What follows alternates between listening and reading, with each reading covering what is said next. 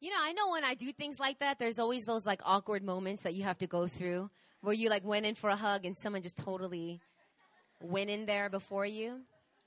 But I still think it's worth it to hug people. I'm a hugger, so it's good. I remember when I just started turning back to the Lord when I came to Korea. This is after my trip to Africa. I came to Korea, and at the time, the church that I'm a pastor of now was being led by a pastor named Sam Eapen, and he was an Indian guy from India. Yes.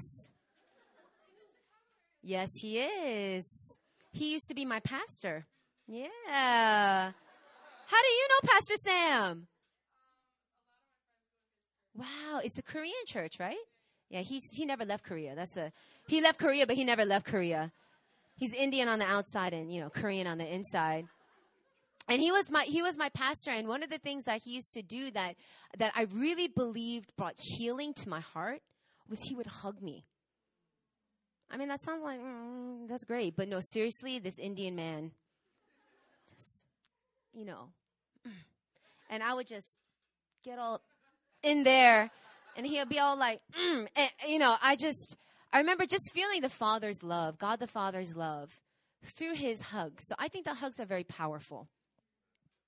In fact, one altar call at Emmaus, I think it was like a year ago, the altar call was just hugs. You know what I mean? It wasn't like laying hands and, whatever. I was like, now, people are going to hug you. And it's going to be powerful. And we just started hugging people. Because what was going on was, it wasn't, Sarah hugging, Erin, or Joe hugging Jody. It was just the manifestation of God embracing you. It was powerful. So I believe in hugs. That has nothing to do with what I'm going to talk about tonight. I thought it was a good side note. How are you guys feeling? You guys feeling good? Now, I want to encourage you guys to stay alert when I preach this message. Just be alert. And whenever you get a thought that tries to, distract you from other than what's going on here in this room, take captive that thought. And just shift back into the place of just tuning into this message. Remember, I talked to you guys about being fully present. Well, with this message in particular, I got to take you on a little bit of a journey to get where we're going to go. So you got to follow along. Okay? I don't know about you, but a lot of times when a powerful word goes out, the devil likes to attack with just distraction. And like randomly, I'll just start thinking about, I don't know, who knows, during the message. Or all of a sudden, I'll start getting sleepy. Like you were doing fine 10 minutes ago.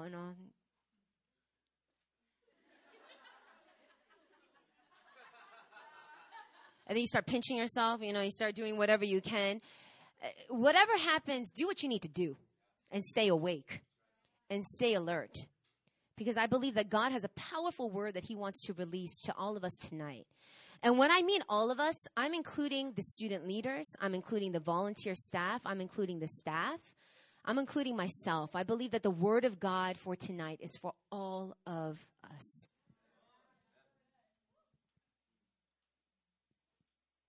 I want you guys to turn with me to Matthew chapter 3.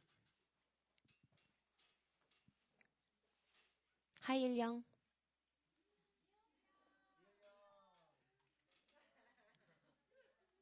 Il-young, he's a mighty man of God. All right, Matthew chapter 3. And we're going to look at verse 11. Okay? Matthew chapter 3, verse 11. If you guys haven't noticed, I've been reading from the ESV. If you guys don't have that version, that's totally okay. We're going to read this all together and just read it from whatever version you have. But I think it's powerful when you say the word of God. Sometimes it's even powerful when you read the word of God from your Bible. Not just your phone or not just like on the, there's no PowerPoint there. Oh, well, that's gone too. But, not on the PowerPoint, but when you actually open up a physical Bible and you read the word of God, I believe that there's power in that as well. But when you say it out loud, there's power. And so we're going to say this verse all together. And if you guys don't have a Bible, that's okay. Just scoot over and look at your neighbor's Bible. I want everybody to say this. Okay, verse 11. You guys with me? All right, here we go. I baptize you with water for repentance. But he who is coming after me is mightier than I, whose sandals I'm not worthy to carry. He will baptize you with the Holy Spirit and fire. Everybody say fire. Now, up to this point, we talked about how we need to lay things down at the altar. And although burnt sacrifices literally don't happen on this side of the cross, the substance and the nature of it still happens in the sense that we go to Jesus, who became the ultimate burnt sacrifice. And we lay down at his feet the things that we need to let go of. And then I talked about how God wants to set you on fire. And before we understand that concept, we need to understand that God's heart is on fire for us. That he burns for us. And tonight, I want to preach on what the fire is. What's the fire? What does that even mean? What are we talking about here? This verse that we just read from is a quote from John the Baptist. And John the Baptist, if you guys know, was Jesus' cousin. And he was considered a forerunner. He prepared the way for Jesus to come. And part of that preparing the way was he would go out in the desert, wear camel hair vests, and eat locusts and honey. Like he was insane. To any normal person, they would have thought that he was a crazy man in the desert, preaching up a storm, telling people to repent because the kingdom of God was near, while he's eating bugs and, dipping it in honey and walking around looking all crazy. But even though he looked strange, and even though what he did seemed strange, there was this attraction that people had. And people from all over would go to see this John the Baptist preach. And many of them would see him preach and just something would happen. And they would just go to him and, what must I do? What must I do? And John would just begin to lead them to confess their sins. And he would baptize them in the river. And before Jesus comes to the scene, he says this, listen, I baptize you with water. Okay, for repentance. But after me, somebody's coming after me. He is more powerful than I am. And I'm not even worthy to carry his sandals. This man that's coming, he's not going to baptize you with water, but with the Holy Spirit and fire. That word baptize, the original Greek word is baptizo. And that word doesn't, when I got baptized, the first time I got baptized 3 times. That sounds really intense. Once when I was a baby. The second was when I had my confirmation. Okay, I guess that's just how my church did it. And after my confirmation, when I came back to Korea, I wanted to get baptized again. And the reason why I desired to be baptized again was because even though I got that confirmation when I was like 12 years old, I really feel like my the life that I did after that time, I wanted to rededicate my life to God. I don't think that I lost my salvation. It was just I wanted to rededicate my life. I thought that I was going through a new season and I wanted to get baptized to represent that. And so I got baptized in Korea in this rushing river. Okay? And when I mean rushing river, I'm not talking about like it was insane. It was actually really dangerous. And looking back, I'm like, why don't we do that? At JSCM, the church at the time, Pastor Christian was, we rented out a pension for like our first ever leaders retreat, which is just a few of us. And we did our baptisms there. And, we were in this rushing river. And that word baptizo, it actually means to be submerged, okay, or immersed. It could also mean to be cleansed by submerging in water. Another terminology could mean to overwhelm. So the imagery you need to have, because when I got my confirmation, it was just a sprinkle. And when I was a baby, I had just a sprinkle. And that's okay. It's okay. But the imagery that we have when we experience baptism, whether you get a sprinkle or whether you're submerged in water, you have to understand what the heart of it is. And the meaning of that word is to be completely submerged in water and to come back out. All right. And so here I am in this rushing river, and it was so fierce. The current was so fierce that, I recited my Bible verse. I was like trying not to, I don't know how to explain it now that I'm standing, but I was trying not to like float down the river. As I'm reciting my Bible verse, Pastor Christian was like holding me down. And I recited a Bible verse, and then he dunked me in the water. And as he dunked me in the water, like I literally went like a couple of feet down the current. So we had like catchers, just in case you like went down and they kind of like pushed you back up, and then, somehow I emerged back out of the water. But it was a complete immersion. And that's how John the Baptist baptized these people. They didn't get a sprinkle. They were fully immersed in the water. They were overwhelmed by the water. And now John the Baptist is now describing a man that's going to come who's more powerful. And this man is also going to give a baptism. So that word baptism is still the same. It means to be fully immersed, submerged or immersed. But this time it's with the Holy Spirit and with fire. Now, when we talk about the Holy Spirit and fire, I know that it can get a little bit confusing. Because to be baptized with the Spirit, it's this baptism of Jesus Christ. If you look at Jesus' ministry, he never baptized anybody with water. Not once. That wasn't his call. His call was always to baptize with the Holy Spirit, which he did when right after he resurrected and before he ascended, he talked about the gift of the Father that was going to come. And that was going to be the baptism of the Holy Spirit. And so when we hear about that, often we think, well, I thought I had the Holy Spirit. Why would I need a baptism of the Holy Spirit? Doesn't the Holy Spirit already live in me? I don't know about you, but I remember when I first heard baptism of the Spirit, like I got confused. Like, why do I need to be submerged in the Holy Spirit if the Holy Spirit's inside of me? Like, how does that work out? Like, I don't really get that. And I remember during that time, Pastor Christian gave this seminar that really helped bring clarity. And it's based from a book by Robert Heidler. And if this is something that's new for you, I'd really recommend this book. So write it down. The book is called Experiencing the Spirit. And the author is Robert Heidler. And the book is an awesome reference to just the biblical layout of how to make sense of what that means. And I'm just going to give you like just a short, I guess, teaching on it. Basically, when you receive Christ, receiving the Holy Spirit is automatic. It's not like you receive Jesus and then you got to wait around until maybe the Holy Spirit comes or until the baptism of the Holy Spirit. No.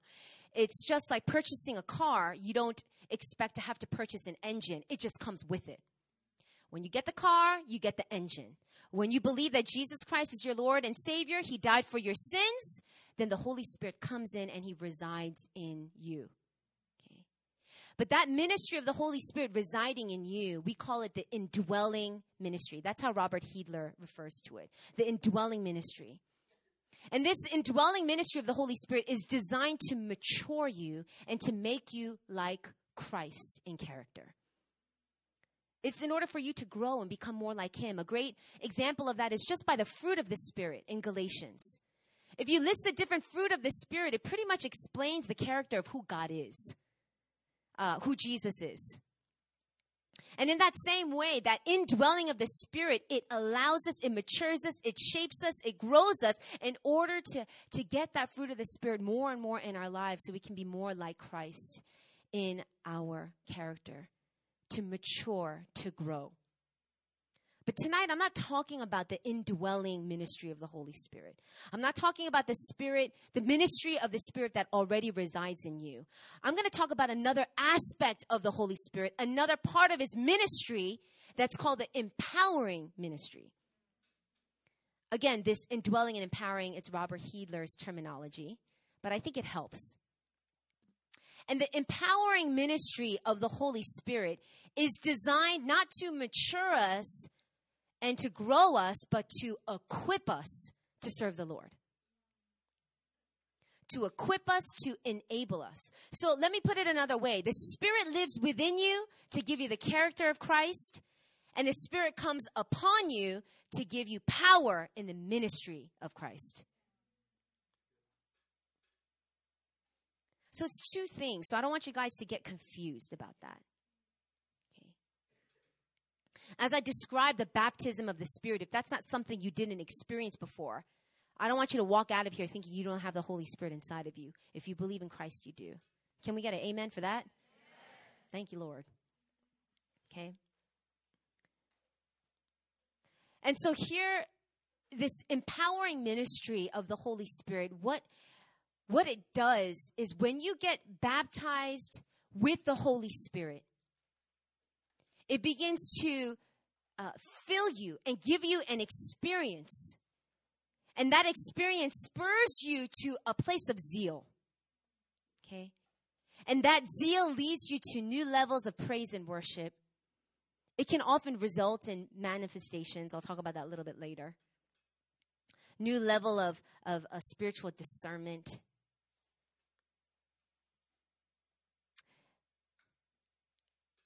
If you guys remember the Pentecost, do you guys remember the story of the Pentecost in Acts?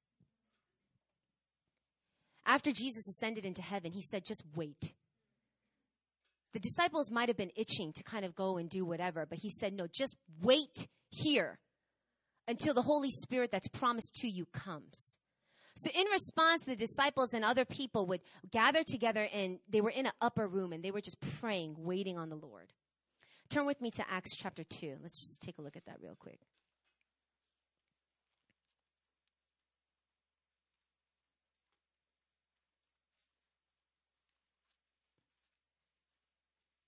And we're going to look at starting from verse 1.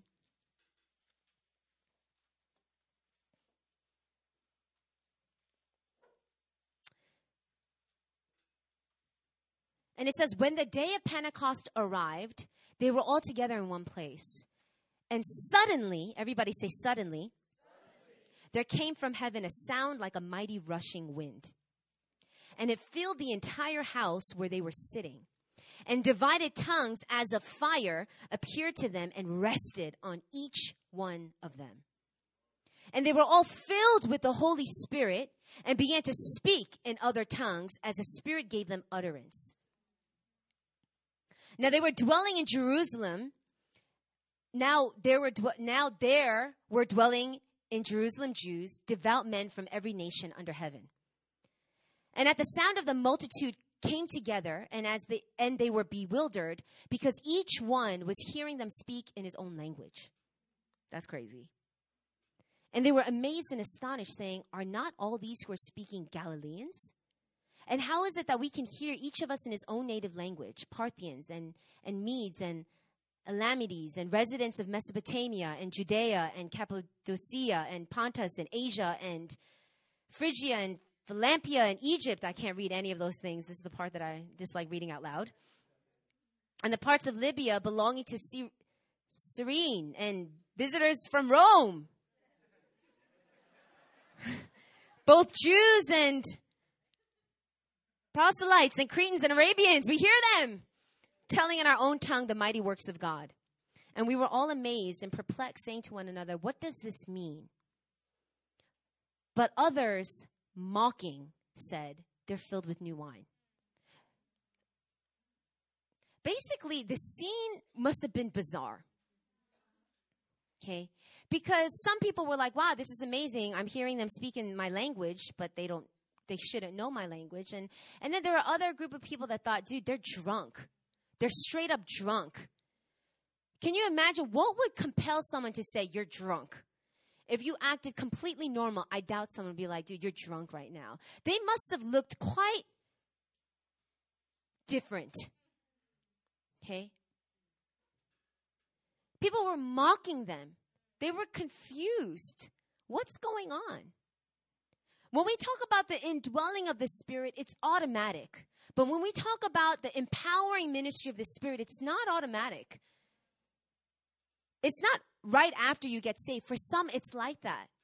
Even there's portions of Scripture where they experience the fire of God even before getting saved. And so there's different versions of it, but it looks different from the indwelling ministry. And one of the things that are completely different is indwelling works within, but the empowering ministry of the Spirit, it's outward. And you just see the manifestations, and word of manifestation, let me give you an example. For them, they looked like they were drunk. So I don't know about you, but when I think of people that are drunk, they must have just looked, whatever, with their body, just crazy. Outwardly, when God is working in you inwardly, people can't tell. Oh, Sole, wow, I just see the Spirit really doing something powerful inside of you, right? No, but when the empowering ministry of the Holy Spirit comes, it is an outward thing. And what happens? Like, what's the point of that? Why would God do that? Why is it necessary? I said earlier that the indwelling ministry is to make us have the character of Christ, but the empowering ministry is to give us the ministry of Christ, to equip us. What did Jesus do in Scripture? Signs and wonders. Signs and wonders. And watch this. As soon as Pentecost was happening and the fire of God touched each and every single person in that room, and people started to mock them, Peter gets up. And he walks up in front of all of these people and he begins to preach a message. And in this message is this incredible insight of Scripture where he refers back to Joel chapter 2, 28 and 32, talking about the prophecy of the Spirit of God pouring on all flesh. Old men, young men, sons, daughters, slaves, that all flesh would experience this power of the Spirit. He begins to connect that. I doubt that Peter understood that verse until the Spirit of God came upon him. And he preaches boldly, and 3,000 people come into the kingdom of God with that one message. The fire of God empowered him. It equipped him. And the moment he received it, a natural response of that was for him to get up, to preach to the crowds, the same guy that denied Christ 3 times, the same guy that cowered away and even cursed, the same guy that went back to fishing out of shame and guilt, this same guy, Peter, was boldly preaching in front of all of these people with a fresh revelation of Scripture. That happened because the empowering ministry of the Spirit came upon him. Now, I'm not saying that if you don't have the baptism of the Spirit, you can't do ministry. That is not true. But what I'm saying is, it's another level of equipping that happens. And it's powerful. And in fact, I truly believe, this is my opinion, you can take it or leave it, but I truly believe that God desires it for all of us. It's not just for the preachers that are going to preach to thousands of people. It's for you.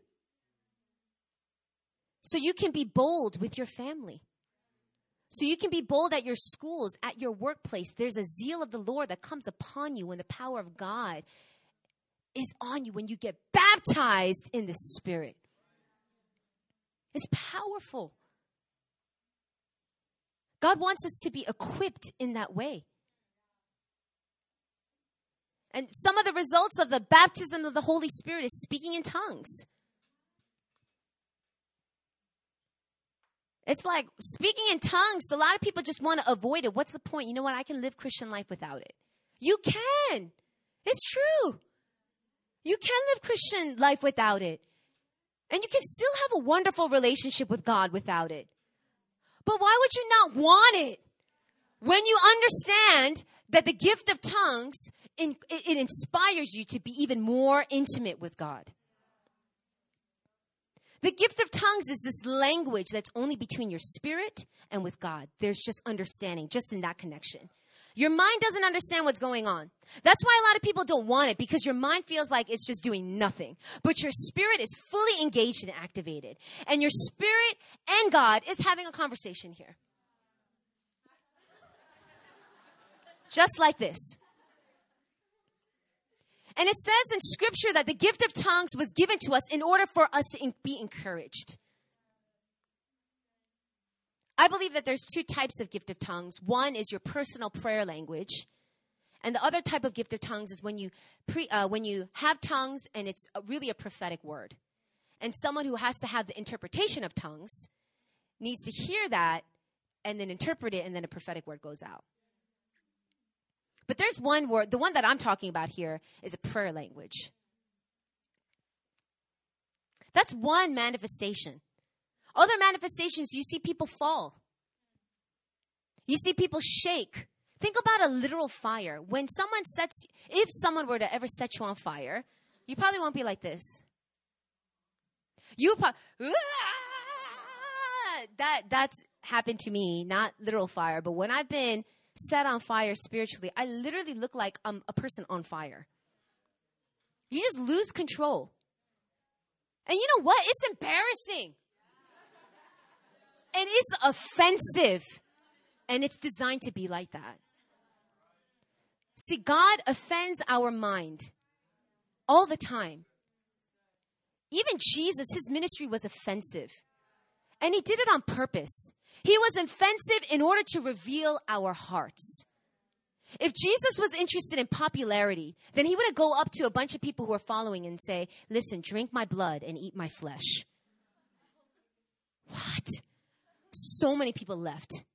They heard those words and they walked out. Like, okay, no thank you. And walked out. He wasn't interested in being the most popular person. What he wanted to test our hearts. And a lot of times the things of the Spirit, when we look at it, we judge it. We get offended. We get afraid of it. And we want nothing to do with it. But I want to kind of remove the negative stigma of the fire of God. And I want to really encourage you guys about the substance of what happens when you have those kind of encounters. See, the fire of God, when it manifests, when we're talking about manifestations, everybody say manifestations. Manifestations are a sign. Everybody say sign. Now, I don't know about you, but if I were to go to Niagara Falls, I'm not going to go to the Niagara Falls sign and just look at the sign. Take a picture with the sign. Take a selfie with the sign, and then go back home. The sign is not it. The purpose of a sign is to point to something. It's supposed to say, hey, this is what's here. It's just a sign. The manifestations of God, when the fire of God comes upon you, when you receive a baptism of the Holy Spirit, and people manifest in different ways, and some people don't even manifest at all. When that happens, you need to stop looking at that and see what's going on. And who is this pointing to? It is a sign to who God is. Some people, they hear about falling on the ground or feeling heat, or they hear the stories of, oh, Pastor Aaron couldn't stop shaking for a month. And they're like, oh, I want that. Like that's the end goal. I want the sign. Give me the sign, God. I just want the sign. More of the sign. When you have that mentality and that attitude, you're missing the Niagara Falls. You're missing it. You're looking at a sign. And it's pointing to something, but you're looking at the sign, and all you want is the sign. It makes no sense. When you look and desire, God, I want to experience you, your heart attitude needs to be, because I want more of you. This is important because some people will manifest differently. When you come to a point where maybe you hear a message like this and you're like, wow, I never heard about baptism of the Spirit. And I never knew about the Spirit not just indwelling in me, but that the Holy Spirit can come upon me. And that Holy Spirit coming upon me releases power in my life. Man, I want that. And you go up to the front and you want to receive prayer for that, and the person next to you is shaking and flapping around, and you're like, okay. Some of you are going to be like, heck no, I don't want that. And some of you are like, oh, I want to experience something like that. I want something supernatural like that. And the temptation is to get stuck on the sign, whether it happens or not. One of the ways that you can receive the fire is without any manifestations. None. I want to make this really clear. The fire of God is not just to set you on fire. It's in order to produce certain fruit inside of you. And when you're so focused on just the sign, you're going to miss what's going on. And I'm an example of someone who's quite sensitive to the Spirit. So I remember the first time I ever got baptized by the Spirit was when I was in high school. I was in 9th grade. Sam actually knows. I think you were at the retreat. Do you remember that speaker's name? Oh, wow. You have better memory than I do. To me, I'm always like that random guy that led this retreat. Sam and I, he actually was attending a different church, and both of our churches combined for this retreat, which is pretty amazing that me and Sam are now at the same church, right? I didn't see him for years after that. But at this retreat, I knew nothing of this ministry of the Holy Spirit. I knew nothing about it. And this pastor comes in and starts preaching about the gift of tongues, the gift of healing, the gift of prophecy, all these different gifts that are described in 1 Corinthians. And I'm just like, what? I was so confused. But deep down inside, I was like, yeah, give me some of that. I'm not a really big thinker. Let me just confess right off the bat. I wasn't like, oh, okay, how am I going to, fit this in my mind and whatever. I don't really struggle with things like that. My struggle is not thinking enough. But at that moment, as soon as I heard it, just something stirred inside of me. And I was like, I want it. So I remember this guy was like, I'm going to pray. And I'm just going to release the baptism of the Holy Spirit. And I was like, all right. So I went up online. And everyone's like all lined up. And they're, I didn't know what to do. I didn't know what the posture was. So I was just like standing there and just like looking. And people were getting prayed for. And some people were falling. And, some people weren't. And I got up and I was like, really, I just didn't know what to do. Like, I didn't know what was going to go on. I didn't know what was going to happen. All I know is I just wanted to see. In my heart, it was like, God, if this is really you, I want it. Like, if this is what you really do, give it to me. That was my attitude. So I go up and I just stand there, and he's like very calm guy. He wasn't like in your face. And he was just like, laid his hand and he just prayed a simple prayer over me. And the moment he touched my head, boom, I just went down. And I'm on the floor, conscious. I'm fully aware that I'm on the floor. I'm not knocked out. I'm not in the third heaven. I'm aware that people are around me but I cannot move. And the feeling that I'm feeling at that moment is like 1,000 bricks on my chest.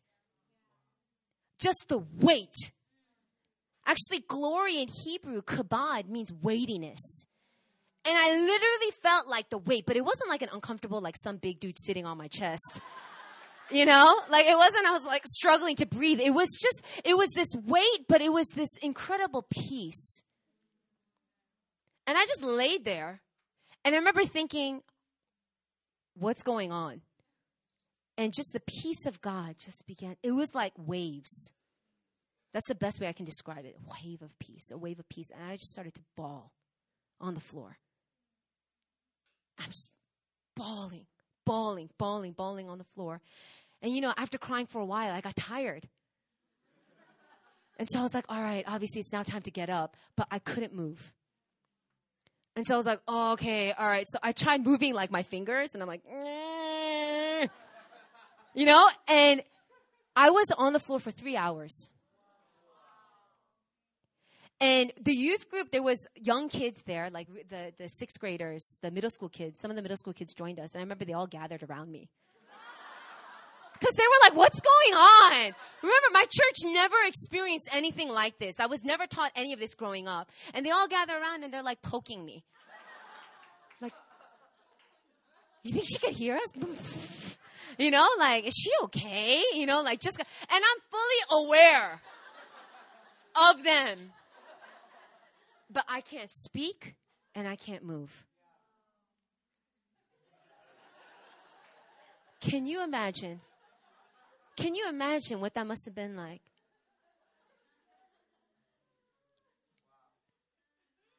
That sounds like a cool encounter, but that's not the part that even matters. What happened after that retreat was I got so zealous for the Lord. It wasn't about falling down and being under the weight of God. That was awesome. It was a supernatural encounter. But it's about what happens afterwards. What's the substance? What's the point of you lying on the floor and crying for 3 hours if there's going to be no fruit or no substance? But after that incident, all I wanted to do is read the Word of God. All I wanted to do was pray. I got set on fire. And I remember our church gave out, it was like a Korean Presbyterian church, so I don't know if other churches did this, but at the beginning of the year, they give out a little card with like little boxes next to every book and chapter of the Bible. And so if you read it, you like check it off. All right. And I remember it was like this orange card, and I remember taking it, and my goal, like when I was looking at it after being under, the power of God like that, I was like, I'm going to check every box. And my parents would come and be like, go to bed, go to bed, go to bed. And in my room, I'd have a flashlight under the covers reading the Bible. I'm like, all right. I turn it off and I just pretend to sleep. They leave and I click it back on. Just one more chapter. Just one more chapter. It was this insane hunger for the Lord. It was a sign that pointed to Him. I wanted more of Him. That was the result of that incident. When I got filled with the power of God in that way, it wasn't about the power. It was about the person that gave it to me. The God that gave me the power. All of a sudden, I was like, wow, if this is what you do, Lord, I want all of you. A lot of you guys don't know that part of my testimony, I think, because I usually talk about the backslidden part. After that after that incident, I remember this man, same man, he laid his hands on me, and he talked to me later, and he said, when I prayed for you, I saw that God gave you a gift of healing. And I was like, what? I didn't even have a grid for healing. Like, I knew that God could heal, but I don't know, when He wants to. And I remember just being so zealous at that moment that I prayed for everybody that was sick. And I remember there's this Annie at my church who had insane pain in her teeth. And she had heard that I had gotten the gift of healing. I'm like a young kid, And she was like, pray for me.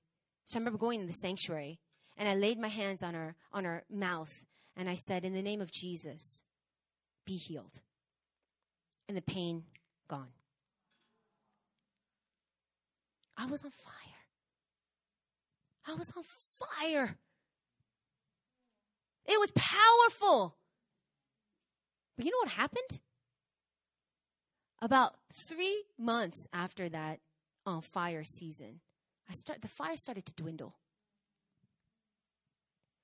And there was no setup of accountability or relationship in the church. There was nobody that was discipling me. It was just me by myself. And I hit a point where I just started wandering back to my old ways. And it's like, why would you do that after everything you've experienced? I don't know. That same year was the year I started a lot of my addictions. So can you imagine just fire of God, and all of a sudden I'm in the store stealing? Fire of God, and all of a sudden it's the first time I'm ever making out with a guy. Or the fire of God, and that's the first time I ever got drunk. That same year. The point that I'm trying to make is that it is so important that we don't just pursue the fire of God, but we have to pursue the character of God. And in that place, when I got hit with that, I was so consumed with just that one area that I forsook the aspect of the discipleship and the submission to leaders that I needed. And the result of that was I lost the fire. I didn't know how to steward the fire. My whole youth group went through the same thing I did. We all got blasted at this retreat. And about 3-4 months in, everybody backslid. Everybody backslid. And I remember dismissing that whole time in my life. I completely forgot about it. I didn't even think about it. And the time I actually remember that incident was when the prayer team was praying for me after my healing and deliverance session. Remember I told you I got set on fire and I just did this long fast and all of that stuff. It was during that time I realized, oh my gosh, this is not the first time this ever happened to me. God already set it up in my life. He already marked me a long time ago. And it was then I realized I can't just rely on this alone.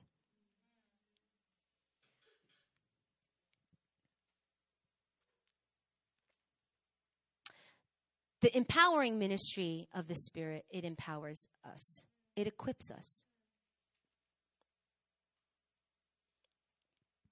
We're called to do signs and wonders. Did you guys know that? We're called to do signs and wonders.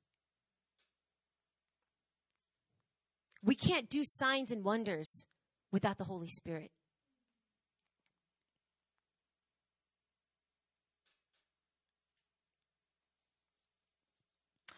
Just out of curiosity, how many of you guys ever experienced anything like that before?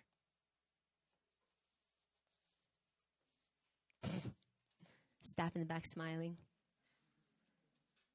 Okay, you can put your hands down.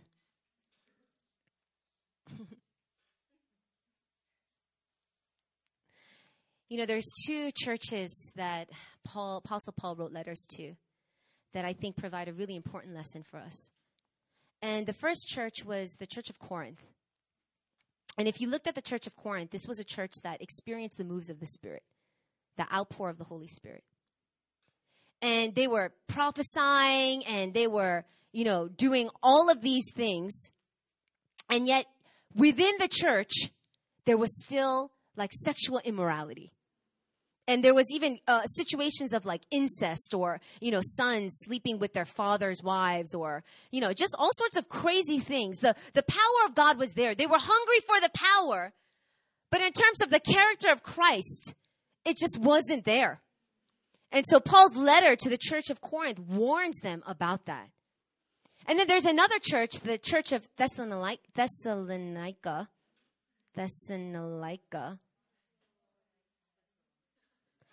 That church. Now that church was a church that really, really believed in the indwelling ministry of the Spirit. Really it knew that we were called to be like Christ in our character and called to be mature. And it was something that they knew and pursued, but they did not want the empowering ministry of the Spirit. They weren't interested. In fact, Apostle Paul accuses them of quenching the Spirit. It's two different types of churches. And I think a lot of people in our Christian walks, we fall into those extremes at times, where we just get consumed with the manifestations and the power and this story and that story and wanting to experience that. And we forsake the substance. And then there's another side where we think, no, we're all good. I just need to pursue God and be a good person. And, the power of the Spirit, no, I want nothing to do with that. And I want to encourage you guys, whether you're this or whether you're that, let's come here. I want to bring you guys to a place where you desire both the works of the indwelling ministry of the Spirit and the empowering. Everybody say, set me on fire. Set me on fire. I know some of y'all are just nervous right now. And I just want to make one thing clear. I'll never force you to do anything. God's not interested in forcing you to do anything. If there's a part of my message that's making you extremely uncomfortable right now, and you're saying to yourself, man, I'm not interested in that, I want you to know that that's okay. What I'm asking you is just to pay attention to the message and hear. Discern and see. But know that we're not here as a ministry wanting to shove something down your throat. I'm here to present the Word of God. I'm here to present what I believe is the interpretation of the Word of God. That's it. If you guys want it, you're going to come up to the front. If you guys don't want it, you don't need to do that. So if you're feeling that anxiety or that nervousness, just let it go right now. It's all good.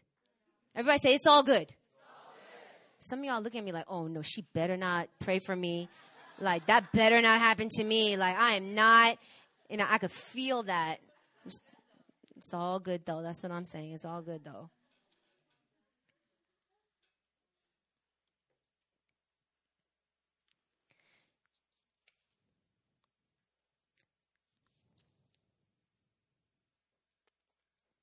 I want you guys to turn with me to Romans chapter 15. I'm sweating. Are you guys hot? Sweating. I mean, the fire of God must be on me. Let me just say, I'm sweating. Oh.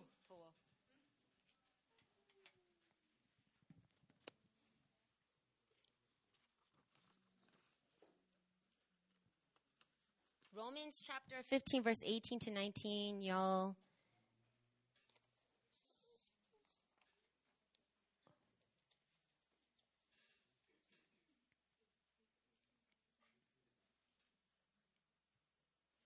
(18 to 19). All right, let's read it together. This is Paul speaking here. Ready? Here we go. For I will not venture to speak of anything except what Christ has accomplished through me to bring the Gentiles to obedience by word and deed, by the power of signs and wonders, by the power of the Spirit of God, so that from Jerusalem and all the way to this, I have fulfilled the ministry of the gospel of Christ. I like how all y'all paused on that word as well. For I will not venture to speak of anything except what Christ has accomplished through me. This is Paul speaking. To bring the Gentiles to obedience by word and deed. Verse 19. By the power of signs and wonders. By the power of the Spirit of God. So that from Jerusalem, and all the way around to Illyricum, I have fulfilled the ministry of the gospel of Christ. Paul was not interested in doing ministry without the power of the Spirit. He wasn't interested in doing ministry without the signs and the wonders. This was his heart. This is what impacted him. You got to remember that Apostle Paul wasn't always Apostle Paul. He used to be Saul of Tarsus. And this Saul of Tarsus used to be a persecutor of Christians. So extreme that he had some killed, murdered, stoned to death. Paul's the same man that wrote, there is now therefore no condemnation for those who are in Christ Jesus. For we are made a new creation. He's someone that totally understands that statement, that we're a new creation in Christ. Because he went from someone that was a complete Christian hater to a person that was like preaching the gospel to the Gentiles with all of his heart, with all of his might, enduring all sorts of suffering, all for the sake of the gospel that he once persecuted. And his journey to get to that place was he got blinded. He was riding his animal to go somewhere. I think it was like a donkey or a horse. I'm going to say animal. And as he's going towards that place, God encounters him supernaturally and calls to him, Saul, Saul. Saul, Saul, why are you persecuting me? And boom, his eyes go blind. And it isn't until a couple of scenarios later where someone lays hands on his eyes and his eyes get opened. Saul's experience was supernatural. So when he looks at his experience, he says, listen, I got to move in the supernatural because that's how God encountered me. This is the ministry that he wanted. The baptism of the Spirit is called to empower us. So when we talk about the fire of God, we're talking about a symbol of the Holy Spirit.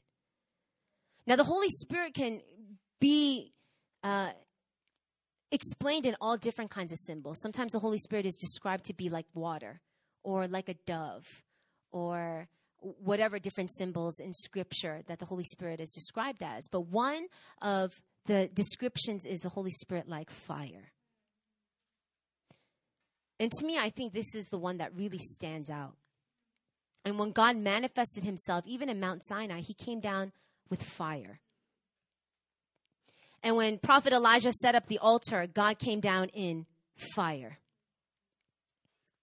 And when the Israelites were walking through the desert in the wilderness, by day they were led by a pillar of smoke, but by night it was by fire.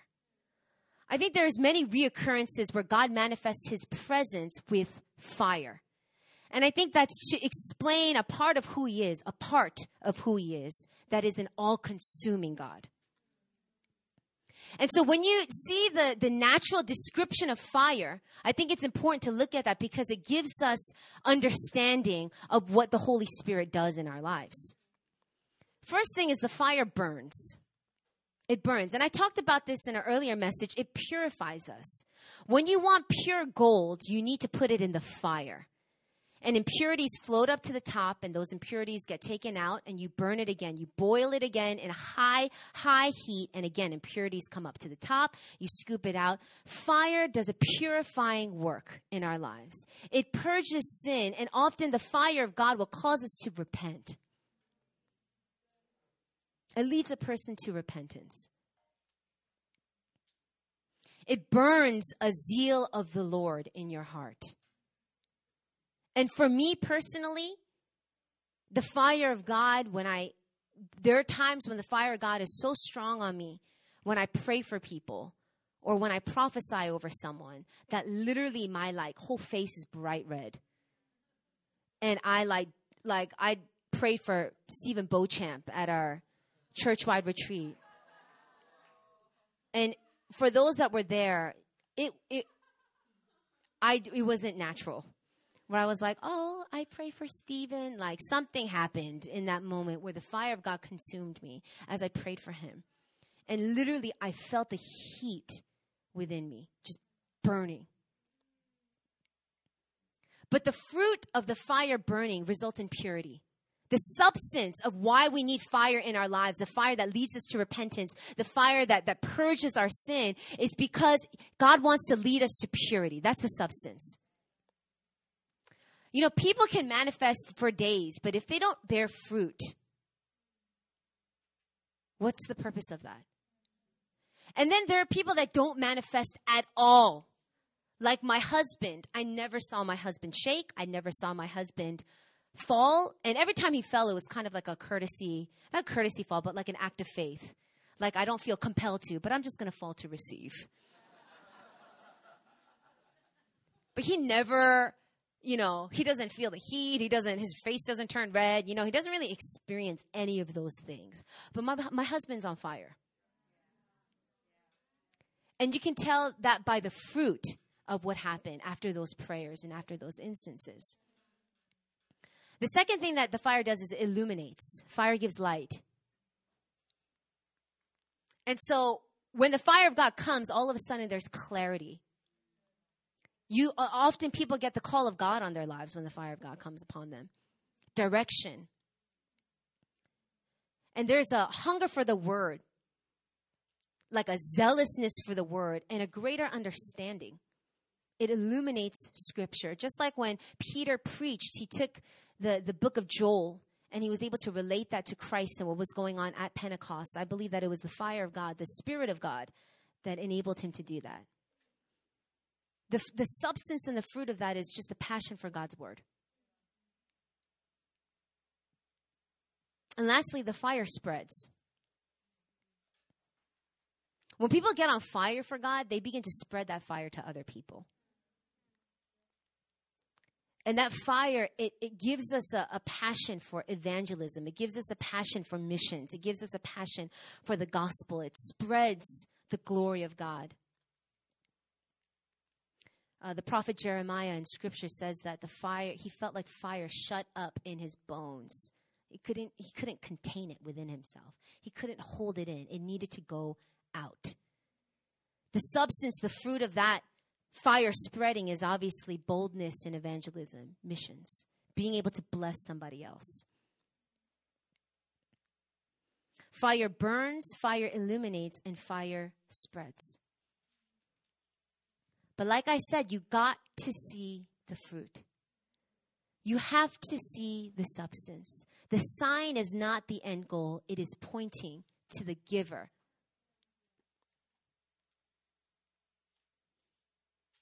Let me talk a little bit about how the fire can be received.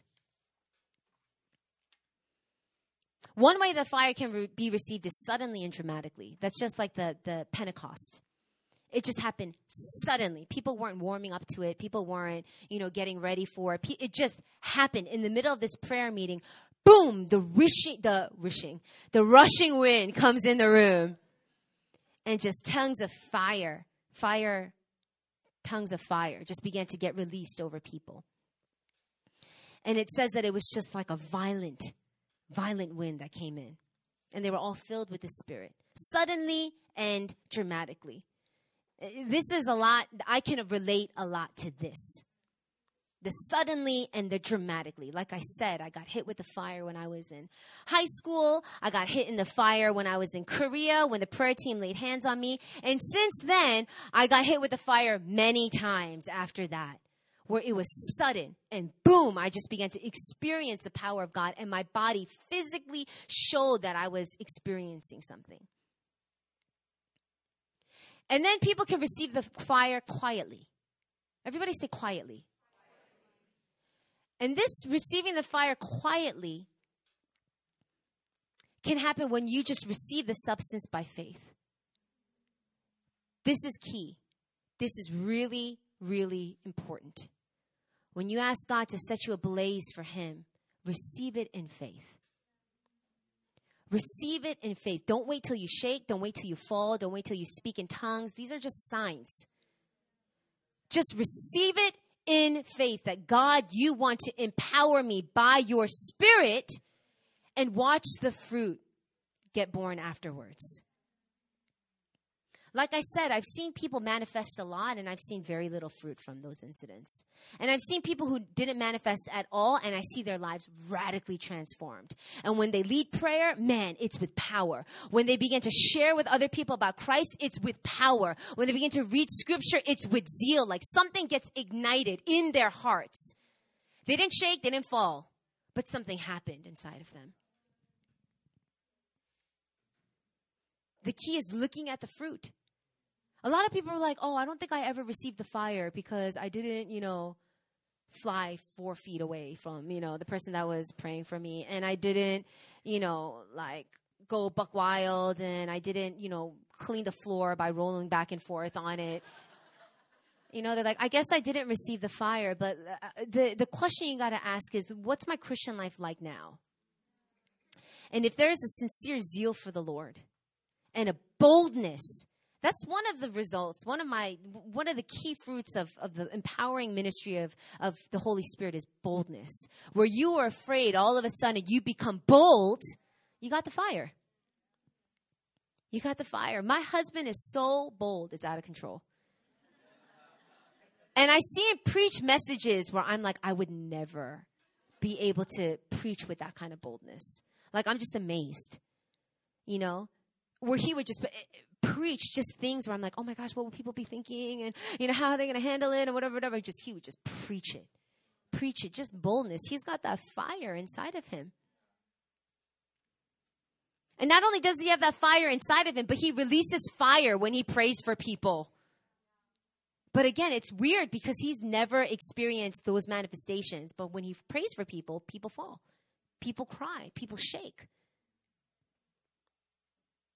I remember one time we came home from a conference where I was just getting blasted by the Spirit. And when I say blasted by the Spirit, it means I had a really powerful encounter. And we came home and we were lying in bed, and Christian looks at me and he's like, it's not fair. And I was like, what? And he goes, how come you get to fall? And how come you get to flop around? And how come you get to, it's not fair. What does it feel like? And he made me sit there and describe it to him. And I was like, I don't know. Well, all of a sudden I feel this heat creeping up. Like, it's different with different prayers. It's different in different situations. And he was like,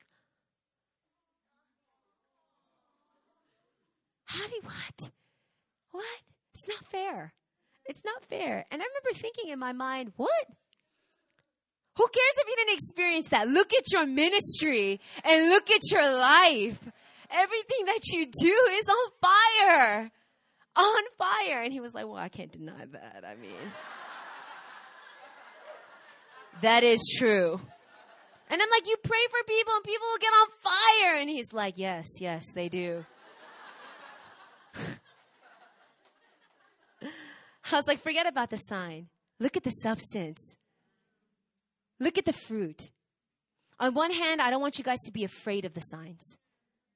I want you to be open to it. And I want to encourage you guys, it's amazing. It's awesome. It's powerful. But if you don't experience God in that way, I also want to encourage you, be in faith and receive it. And say, God, I receive the fire in faith. And I declare that you're going to change my life from this point on, where I'm going to become bold, where I'm going to be empowered to do your ministry wherever I am. Look at the substance. Look at the fruit. God wants you to not only be on fire, but he requires for us to keep the fire burning. That's Leviticus chapter 6, verse 12. It says the fire must be kept burning. It must not go out. I had an experience with the fire, but I let it fizzle out. And there are certain things that you can do to let the fire fizzle out. One of the best things you can do if you want to stomp your fire out is just disobey. It's as easy as that. Just disobey. Just do something that you know God is saying, don't do that. That's going to easily, it's like pouring a little cup of water there. Or when you just begin to just turn away from other things or allow mixture to come in. When you allow yourself to climb off the altar as a living sacrifice, listen, the fire can't burn if there's nothing to burn. So when we're talking about keep the fire burning, it means remain there in that place where you're laying something down constantly. That keeps the fire burning. And sometimes that fire burning is not going to be an emotional thing. It's going to be more than emotions. Like I said, it's substance and it's fruit. I've been in seasons where emotionally I didn't feel on fire, but I still knew that I was burning for God.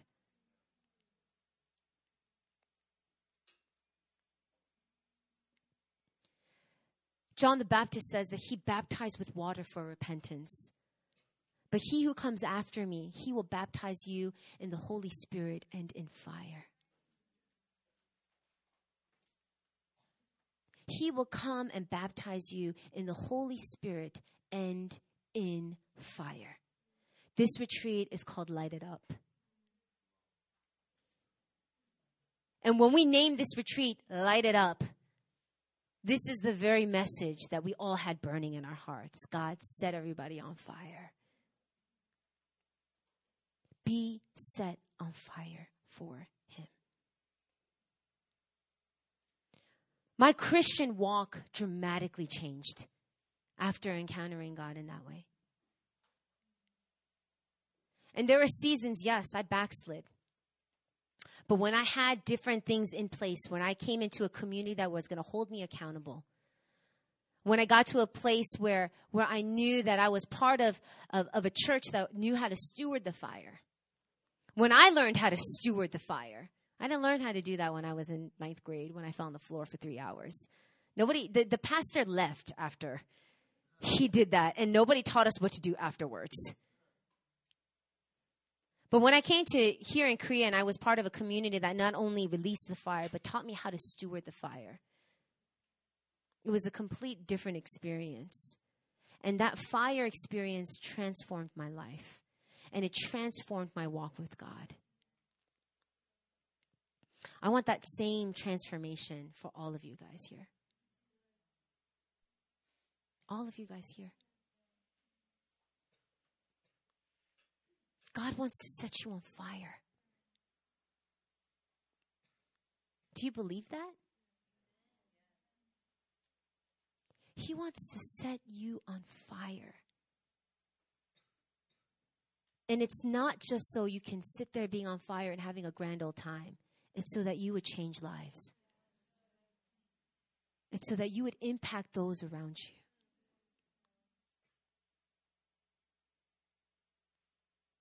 I want you guys to just close your eyes.